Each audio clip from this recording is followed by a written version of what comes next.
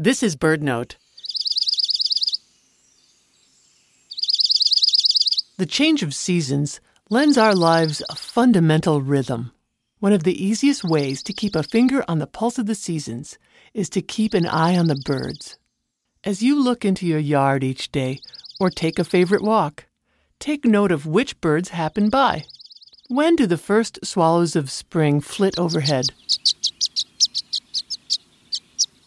As fall comes on, when do the juncos return from the mountains, ready to pick up at the bird feeder where they left off last year?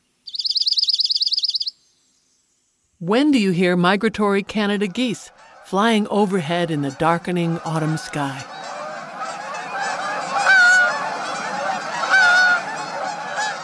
Keeping a simple diary of the seasons can be gratifying. A blank book kept handy on the counter will suffice. The day-to-day changes you jot down will bring you in touch with the annual ebb and flow of nature just outside your window.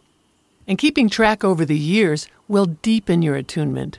You'll discover that a Swainson's thrush starts to sing on almost the same day each year. You'll be able to anticipate the date when the chickadees will again bring their new brood to the feeder.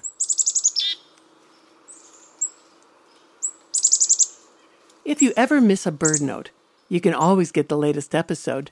Just tell your smart speaker, play the podcast BirdNote. Learn more on our website, birdnote.org.